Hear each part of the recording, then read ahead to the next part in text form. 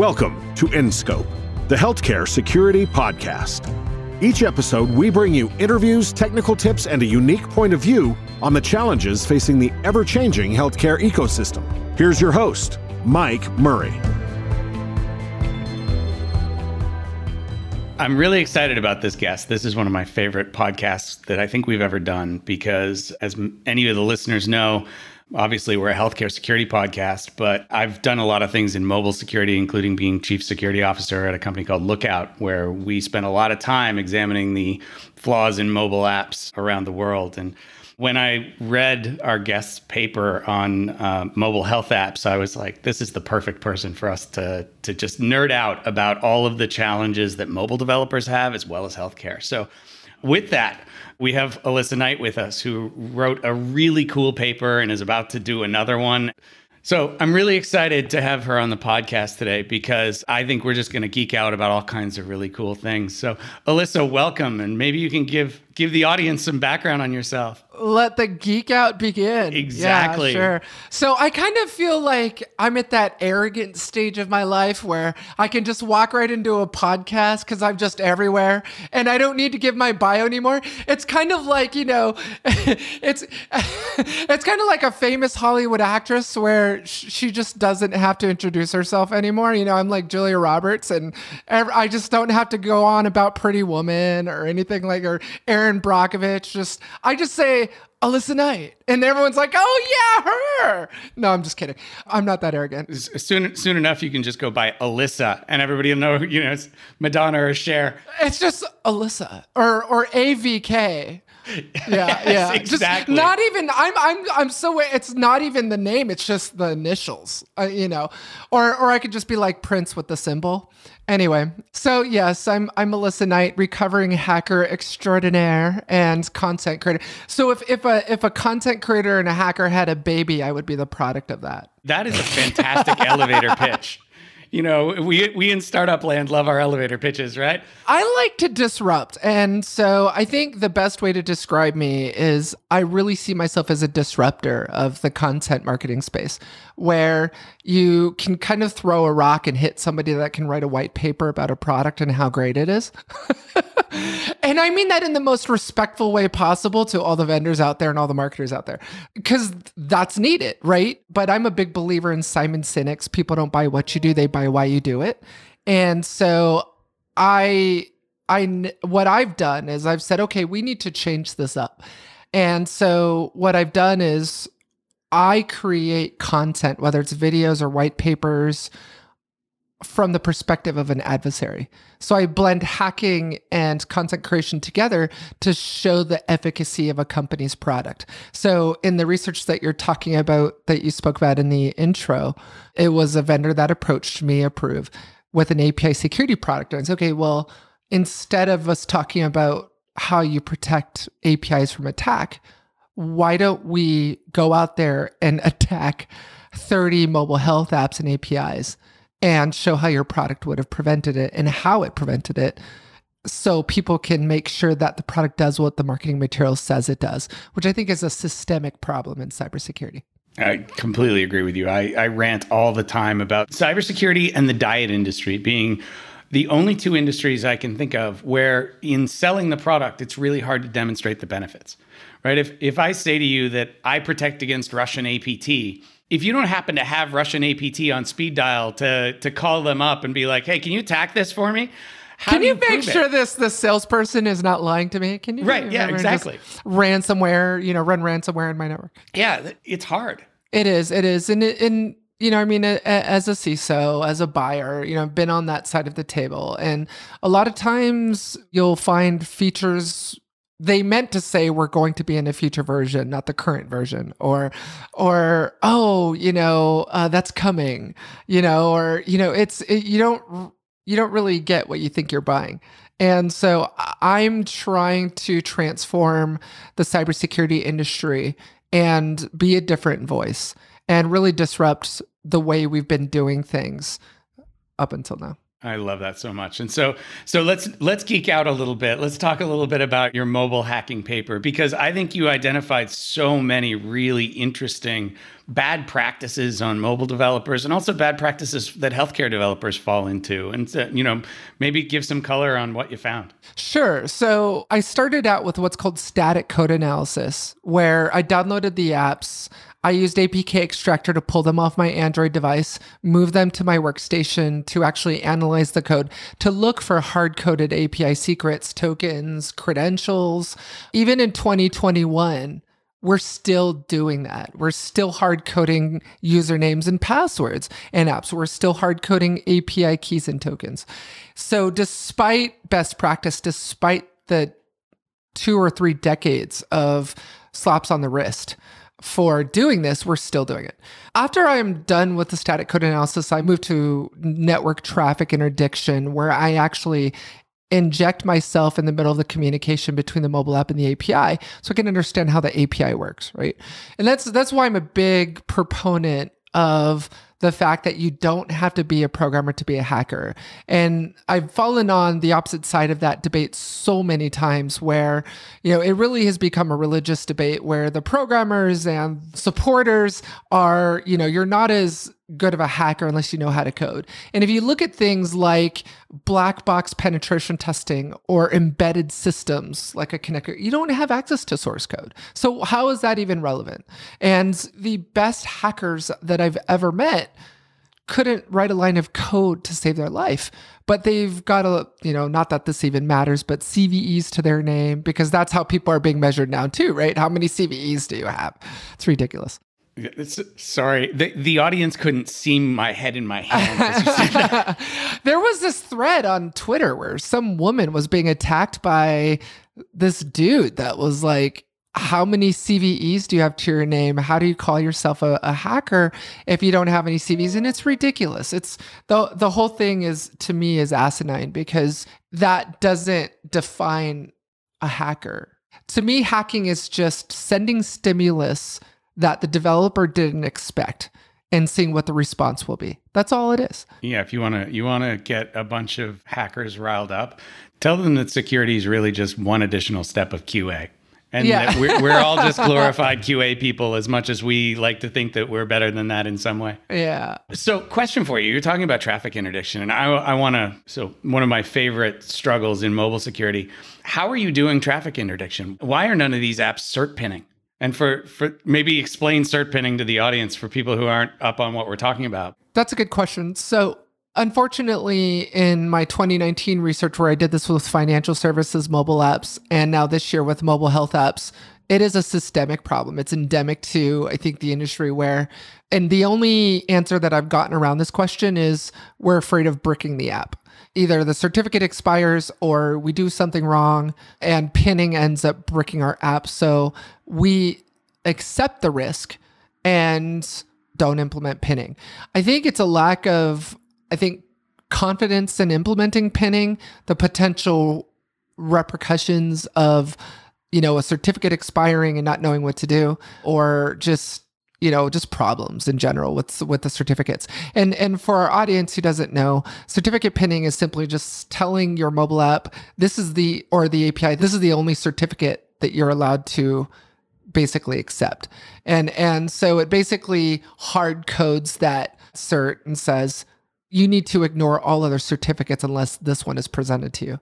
And so when you don't implement that, you can insert yourself what I like to call a person in the middle or woman in the middle attack, where you are presenting a certificate to both sides of the communication. I'm pretending to be the API server, so I present my certificate to the mobile app. I'm pretending to be the mobile app, and I present my certificate to the API. And so both ends of that communication think they're talking to each other, and they're really talking to me. So that allows me to decrypt the SSL TLS sessions. So when you're doing this, it allows you to decrypt that traffic, which would otherwise be encrypted, and allow you to understand what the URI requests are to the API that the API expects to receive. So that's all I'm doing. I'm just watching that traffic. I'm watching these two endpoints talking to each other and manipulating it. So if an API sends get/patients/100, I'll intercept it with a tool called Burp Suite and change 100 to 1001 and see if the API sends me that data. And if it does, that's indicative of what's called a broken object level authorization vulnerability, or BOLA vulnerability. And every single one of the APIs that I tested were vulnerable to this. So it's like they're rinsing and reusing the same code. And don't get me wrong, I have an immeasurable amount of respect for developers. I think the problem is that developers are getting authentication right, but they're not getting authorization right. You need to understand that you need to authenticate and authorize. And for your audience who also may not know what BOLA means, it would be like, Mike, you and I go to a party and you check your Burberry coat and wallet into the coat check. You get 18 as a number. And I come behind you and say, I want Mike's Burberry wallet. I want Mike's Burberry coat. And I get 17 and I check mine in. And then I take a Sharpie and I change that 7 to an 8 and go back to the coat check and say, I want my stuff. And then being able to walk away with your Burberry coat and wallet because I've changed. I'm authenticated. The coat check person says, Melissa has a number. It's just, I don't have my number. I have your number. And that's a great example of authentication versus authorization. I'm authenticated. I'm allowed to be there. I'm authenticated. I'm allowed to talk to the API, but I'm not authorized to request Mike's patient records. And we see that in healthcare so much. I often tell a story. I'm gonna tell this story on the podcast for the first time, and I think you'll get a kick of it. In a prior life, when I worked for a medical device manufacturer, there was a product that didn't ever reach the market, and it was because it's the only time I've ever brought in a pen test team and had them quit. The pen test team started the engagement at 9:00 on a Monday morning, and they called me at 1:00 on Monday and said, "We're done. We're out." And I, what do you mean? This is a 2-week engagement, guys. And they said, no, it's really simple. With any user login, here's the URL. It's a GET request, and it's literally patient record ID 1, ID 2, ID 3. And if you have any account, you just iterate through all of it, and you can dump all the patient data out of the entire system. Was that an API or a web app? No, it was a web app, but oh, wow. Eventually they were talking about a mobile interface using that as an API, right? Just like everyone else. And so I've seen that same pattern so often. And like you said, in mobile as well, like it's not just health apps, it's finance apps, it's all kinds of apps that have these challenges with code.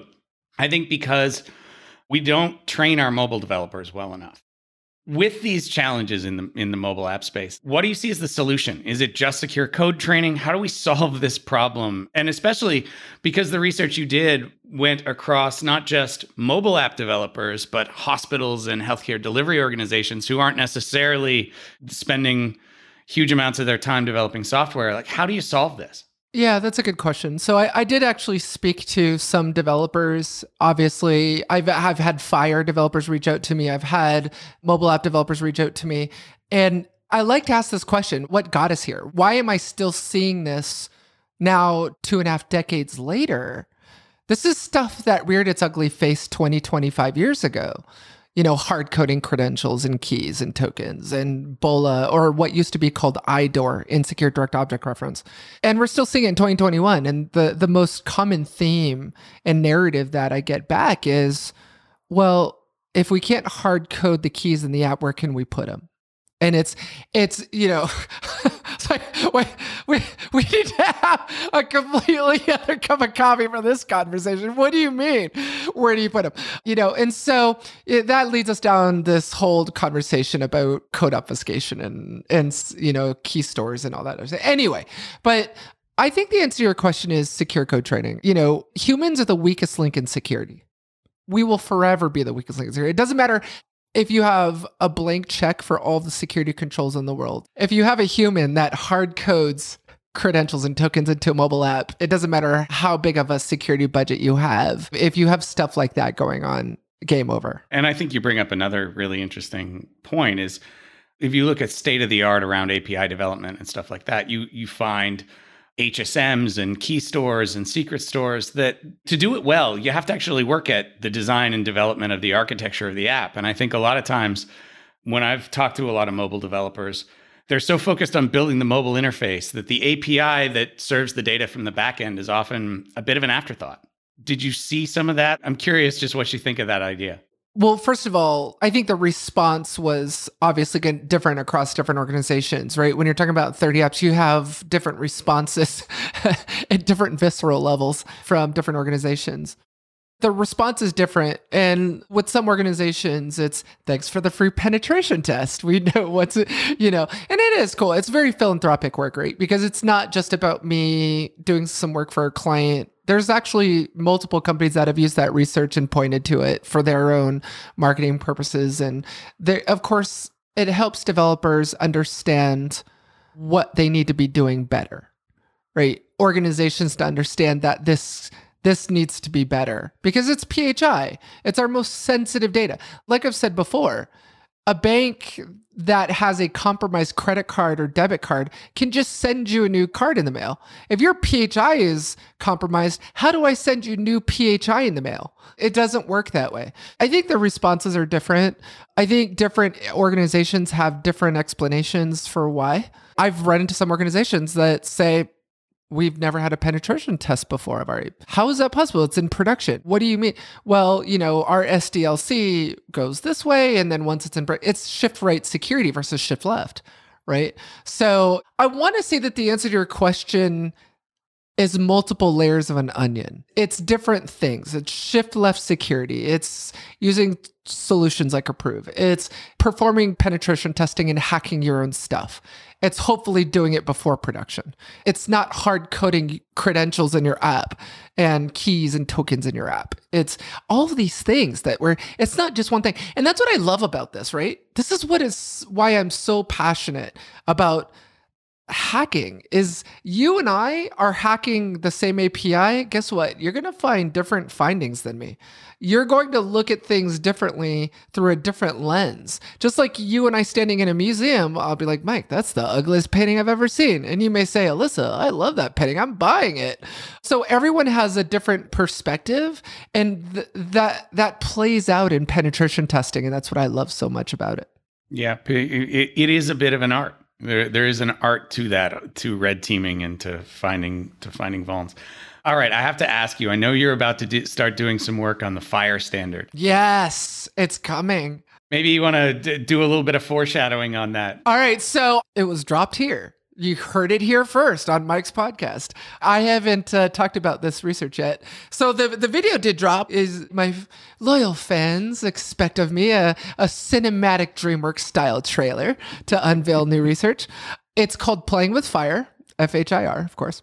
So I'm partnering up with several organizations that have offered their FHIR APIs up for me to blow up and target, which is really cool. For them, of course, the benefit is that they get Alyssa Knight to hack that. I'm really sounding so arrogant, and I really am. And if you get to know me, you'll find out that I'm like the least arrogant person in the world. Anyway, so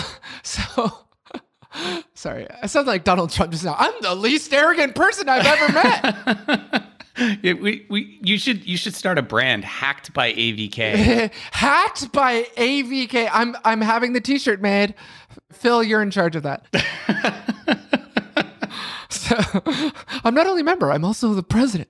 So yes, I'm excited about this new research. I'm excited about what we're going to find. I've already begun poking it and the first FHIR API. The thing about FHIR, okay, so first of all, this is a huge thing because the National Institute of Health, the US government has passed this federal law around the use of FHIR APIs. It's being mandated. It's being required for healthcare data interoperability between providers, between the entire healthcare sector in the United States. So it's a big thing, and they're being built on FHIR. What everyone needs to understand is that FHIR is not a shrink-wrapped API you can buy. FHIR is a standard. It's like a schematic. It's a blueprint for how to build the API. Now, what is the first thing that comes to your mind as a hacker when you hear something like that? Ooh, if the beauty is in the eye of the beholder, then certainly security is in the eye of the implementer, right? So, oh, that was good. I need to trademark that. Yeah, you need to say that one a lot. I'm impressed. I'm going to quote you on that 1,000 times. Please, yeah. There's just a small royalty I'll expect every time you use it. Yeah, that one's going to end up in a slide deck that I present somewhere.